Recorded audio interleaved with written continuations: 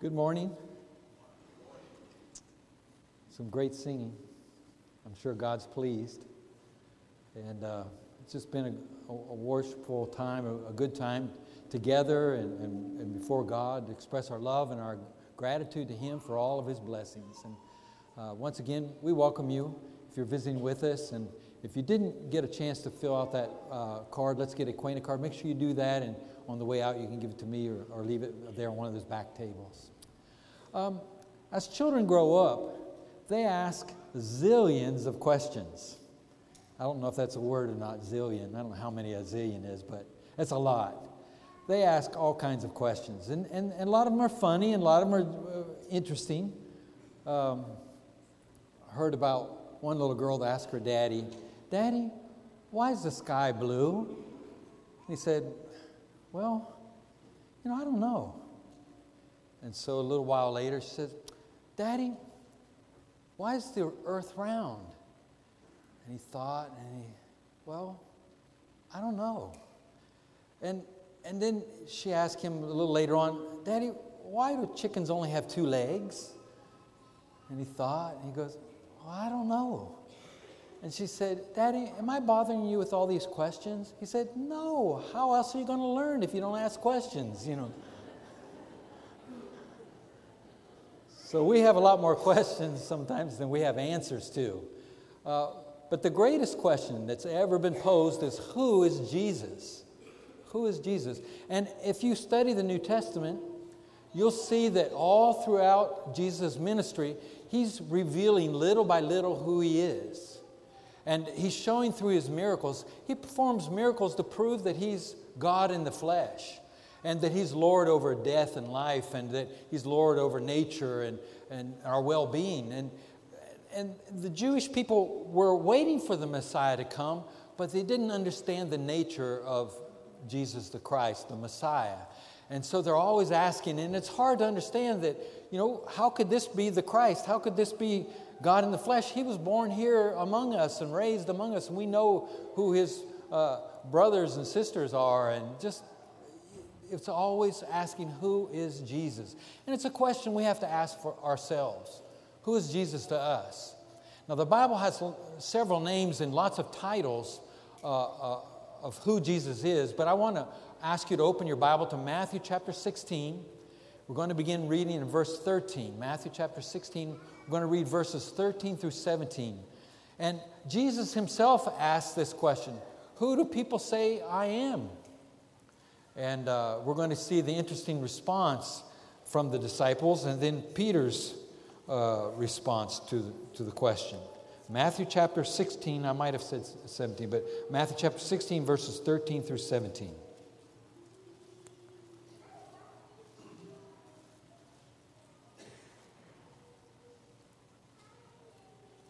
I'll be reading from the English Standard Version. Now, when Jesus came into the district of Caesarea Philippi, He asked His disciples, "Who do people say that the Son of Man is?" Now, the expression Son of Man, we'll even talk about that here in just a few minutes, but it comes from Daniel chapter 7, verses 13 and 14, and it was an expression referring to the Messiah that would come, but it was also had double meaning. That means that person who is of the same nature as man. And so some of the prophets and other men of God people were called the Son of Man, but there's kind of a double meaning. So that's the expression that Jesus refers about Himself more than any other expression. He calls Himself the Son of Man. And that way He doesn't get in trouble with the Pharisees, but he's open and true about who He is. So Jesus asks, who do the people say that the Son of Man is? In verse 14, and they said, some say John the Baptist, others say Elijah, and others Jeremiah or one of the prophets. So people realize that Jesus just isn't any common, ordinary rabbi. He's special. They're thinking, well, maybe He's been one of these prophets that's been reincarnated to come back. We don't know. He's obviously not just a normal person. But then in verse 15, Jesus said to them, "But who do you say that I am?" Verse 16, Simon Peter replied, "You are the Christ, the Son of the living God." So that's the first time that we have this confession made publicly, openly, that Jesus, yes, He's the Christ, He's the Messiah, He's the one that they've been waiting for. And when they say the Son of God,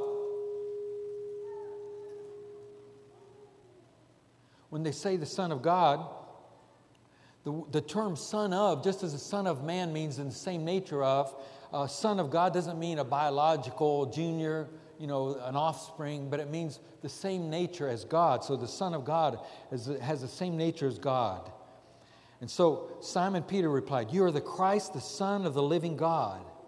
In verse 17, Jesus blesses Peter, and He says, "Blessed are you, Simon Bar-Jonah," means Simon, son of Jonah, "for flesh and blood have not revealed this to you, but my Father who is in heaven." And so the reason Peter knows this is because God's revealed it to him. And then later on in this chapter, after Jesus has openly blessed Peter because of his recognition of who Jesus is, but He tells them not to tell anybody yet. It wasn't time, because the Jewish people had the idea that when the Messiah came, He was going to raise up the armies and fight against the Romans and kick them out of Palestine. And so that's not Jesus' intention. He didn't come to set up an earthly kingdom, but a spiritual kingdom. We'll see that here in a few minutes. But first, what are some other names and titles of Jesus in the Bible? Emmanuel comes from Matthew chapter 1, verse 23, and that means God with us. His name was also Jesus, which was a common name back then. It was a derivative of Joshua, Savior. If I'm not mistaken, there are about 7 different people in the Bible with the name of Jesus. But this is Jesus the Christ. And the Christ isn't His last name, it's His title. We don't know exactly Jesus' full name. People typically didn't have last names. Today we have last names. In Brazil, where I lived and worked for 32 years, you would know somebody for all of your life, but wouldn't have no clue what their last name is. My daughter-in-law's name is Ana Claudia Cesar de Almeida Gates. But they would say, that's Lucas's Anna. She's known by the wife of Lucas. And most people would have no clue, or my son-in-law, Douglas Costa de Andrade Ribeiro. It's just, you just don't know people's last names. And so Jesus' name probably, if I put it together, would be Jesus Emmanuel Bar Joseph. Bar meaning son of Joseph. Not necessarily a last name, but a title. So Jesus, we know He's given the name Jesus and Emmanuel, which means God with us. Another name that He's some 534 times in the New Testament, Christ. And that, like I say, that's not a name, but that's a title, the Messiah, the anointed one, the chosen one. He's called Lord, which is a term meaning someone that has complete dominance over another person or others. Master, the Word. This comes from John chapter 1. And it doesn't mean that Jesus is the Bible, because we talk about the Word, when we need to be in the Word. Well, that's true. But the word here in John chapter 1 in Greek is logos, L-O-G-O-S, or logos. And what that means is the power, the force behind everything, that which created and is a reason for our existence. And so when John writes that Jesus was the Word was God, and the Word was with God, he's talking about Jesus and calling Him the Logos, or the Word.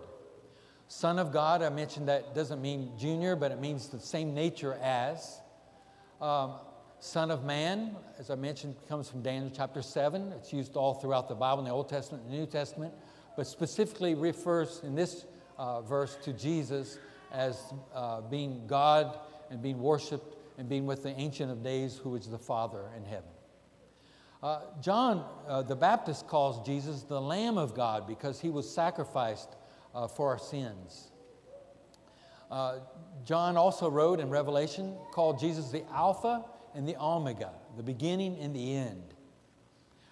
He's called the King of the Jews, the Bread of Life, the Redeemer, the Light of the World, the Living Stone, Wonderful Counselor. And this comes from we had our Bible reading Seth read to us earlier from Isaiah chapter 9. And He's called Wonderful Counselor. He's called Mighty God. It's openly and plainly calling Jesus God. Everlasting Father, equating him with the Father. Now the Trinity is a hard principle for us to understand because our mind is finite. There are a lot of things we don't understand well. Eternity, something that never had a beginning or it doesn't have an end. They're just things that don't fit in our mind very well. And the Trinity is very difficult for us to understand. How can they be three, but it's one? It's one God, but there are three personalities in one, the Father, the Son, and the Holy Spirit. And we won't get into that now, but Jesus is, when you see the interchanging of descriptions in Bible verses, the Father and the Son are one, or the Son and the Spirit are one, or the Spirit and the Father are one. So Jesus is called Everlasting Father, and also Prince of Peace. Prince of Peace. And there's many, many others that we could talk about this morning, but I want to focus here on this last description of Jesus, called the Prince of Peace. And you might ask yourself, well, how can Jesus be the Prince of Peace when there are so many wars going on in the world?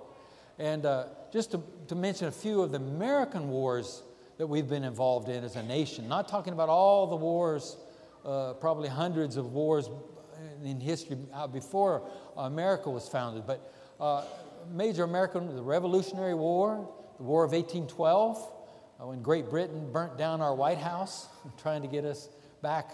The Mexican-American War, when they wouldn't accept our possession of the Texas. The American Civil War, the Spanish-American War, World War I, World War II, the Korean War, Vietnam War, the Desert Shield, Desert Storm, and global war on terror, and not to mention the Cold War that we experienced. And so there are lots and lots of wars.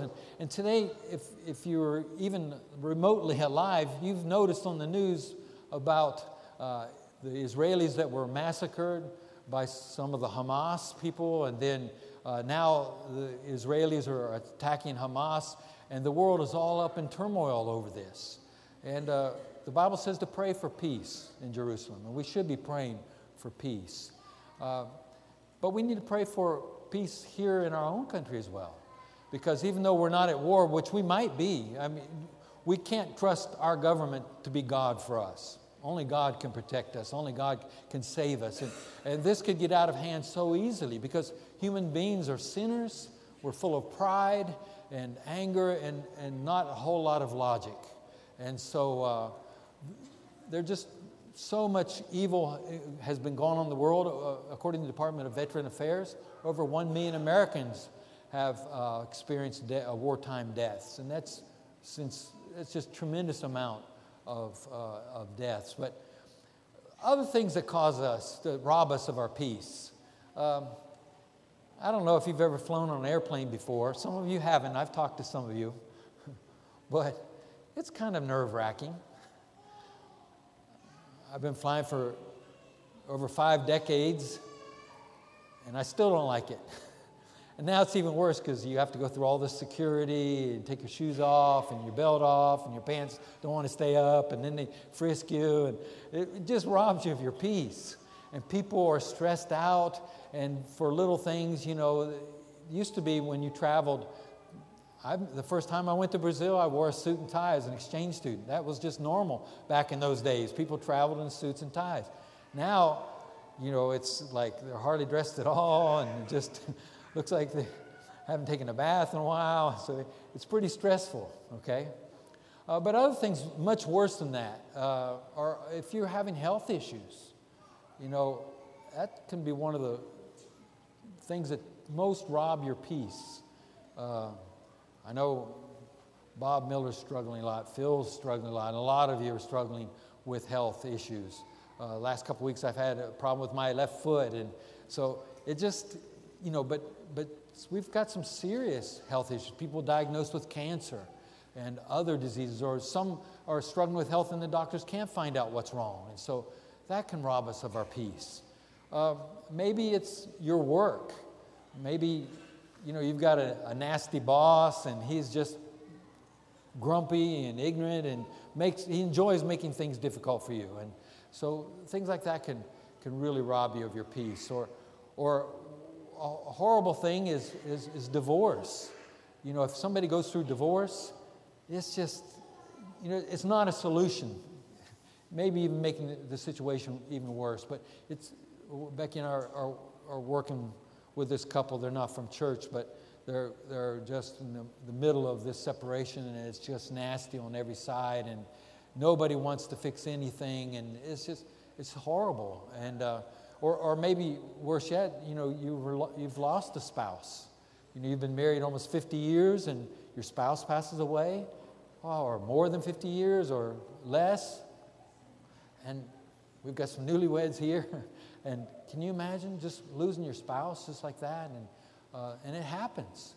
Or some people, another thing that takes our peace away is our children. You know, we want our children to grow up and be responsible citizens and respectful and good Christians, but that doesn't always work out. And sometimes our peace is just stolen because, you know, our children are just rebellious and not doing what they should be doing. And it's we all want the best for our children, but it doesn't always happen. And so all these things and a lot more can rob us of our peace. So how can Jesus be the Prince of Peace if there's so many things that can rob us of our peace? Well, Jesus said, "Peace I leave with you, my peace I give to you. Not as the world gives do I give to you.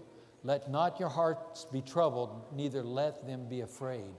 So Jesus wants to bless our lives with peace. He realizes we have all these difficulties. He said, "My kingdom is not of this world. If my kingdom were of this world, my servants would have been fighting, that I might not be delivered over to the Jews. But my kingdom is not from this world." So Jesus offers us peace that's different from the world. The peace that He offers us doesn't depend if there's war or not, or we have a good job or not, or if our health is going well or not. He gives us a peace that the Bible says that passes our capacity to understand. In Luke chapter 17, being asked by the Pharisees when the kingdom of God would come, Jesus answered them, "The kingdom of God is not coming in ways that can be observed, nor will they say, 'Look, here it is,' or 'There, for behold, the kingdom of God is within you.'" So, in other words, we can have peace within us in the midst of a world in total turmoil. Jesus said, "I have said these things to you that in me you may have peace. In the world you will have tribulation, but take heart, I have overcome the world." So He says, in me you can have peace, even though there's turmoil in the world. And in Ephesians chapter 1, verse 3, the Bible says, "Blessed be the God and Father of our Lord Jesus Christ, who has blessed us in Christ with every spiritual blessing in the heavenly places."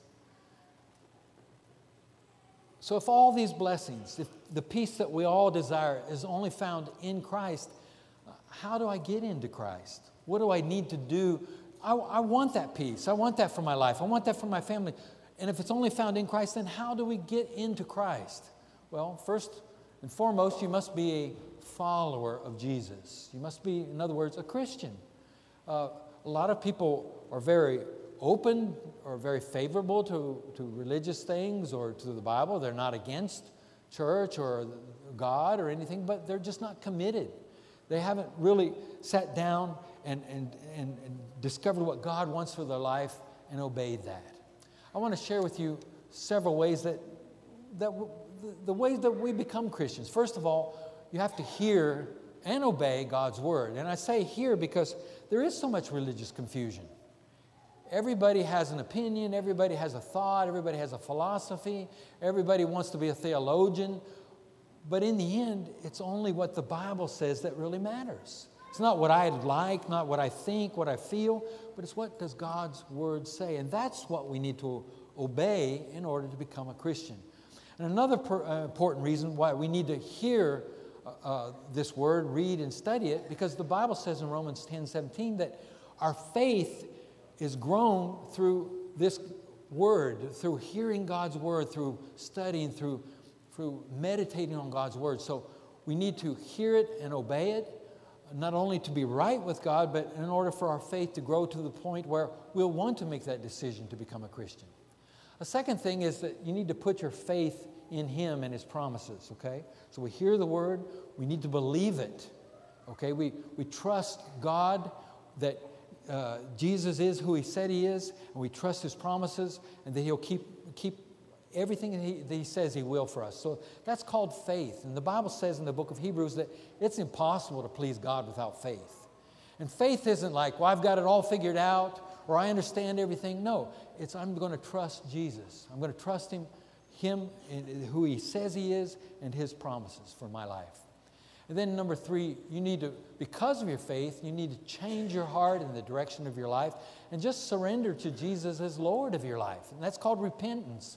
That's realizing that I'm not on the right path. I need to stop doing what I've been doing that hasn't been pleasing to God. I need to make a commitment to Jesus. Let Him be the Lord of my life and set a different direction. That's repentance. That's a change of heart and attitude and of lifestyle. And number 4, if you've made that decision that you believe in Jesus as the Son of God and you're going to change, then you need to confess your faith and commitment to the Lord. It's a public confession. Matthew chapter 10, verse 32, Jesus said, whoever confesses me before men, I will also confess before my Father's in heaven. And so there's a public confession involved when we come to Christ. And then to seal it off is your wedding ceremony to Jesus. So in faith, you're united with Jesus by being baptized into Him. Now, obviously, there are other religious groups that say, no, baptism isn't necessary for salvation because that's a work and we're not saved by works. Well, it's true we're not saved by works. Ephesians chapter 2, verse 8 says we're saved by grace through faith.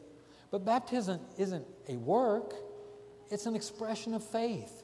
And the Bible teaches that's the moment that our sins are forgiven. That's the moment that we're come into Jesus, we clothe Christ. And that's the moment that God gives us His Holy Spirit to help us in our Christian walk, to seal us as His child. That's the moment that we become part of God's family. So baptism isn't anything miraculous, but God works in us, and He unites us with Jesus, and we become united with Him at that moment. And so it's not the water, but it's that faith response, obeying God, being baptized into Jesus. And that's why it's important. If you haven't been baptized into Christ and you want to follow Jesus, but we can help you do that. We're going to stand and sing a song here in a few minutes, and you can come forward and say, hey, I've not been baptized into Jesus, and I want to make that commitment. Or maybe you have, and you want to repent of that. After you become a Christian, you need to walk daily in the light of the Lord. It doesn't help become a Christian and then just sit down. It's like Allie and Lucas got married here a little over a week ago. But that's just the beginning. They've got a lifetime together, and they're going to work on their relationship and grow in their love for each other and for God. And so baptism isn't the end of your Christian journey, it's the beginning. And so you need to walk daily in the light of God, because the Bible says that every one of us are sinners. We're going to fall short of the glory of God. And if we walk in the light as He is in the light, we have fellowship with one another. There's no such thing as an isolated Christian, I'll do my thing wherever. We have fellowship with another, and the blood of His Son Jesus cleanses from all sin. That's 1 John chapter 1, verse 7. So I want to ask you, don't you want the peace that the Prince of Peace offers you? Don't you want that? Paul said, I know how to be brought low, and I know how to abound. In any and every circumstance, I have learned the secret of facing plenty and hunger, abundance and need. I can do all things through Him who strengthens me. This verse sometimes taken out of context. But Paul says, look, my circumstances don't determine whether or not I can have peace in God, peace in Christ. I can have a lot. Maybe I have everything I need. It doesn't matter what my situation is, because Christ is going to help me have that peace that He offers me. So if you want to receive that peace this morning, we invite you to come as together we stand and sing.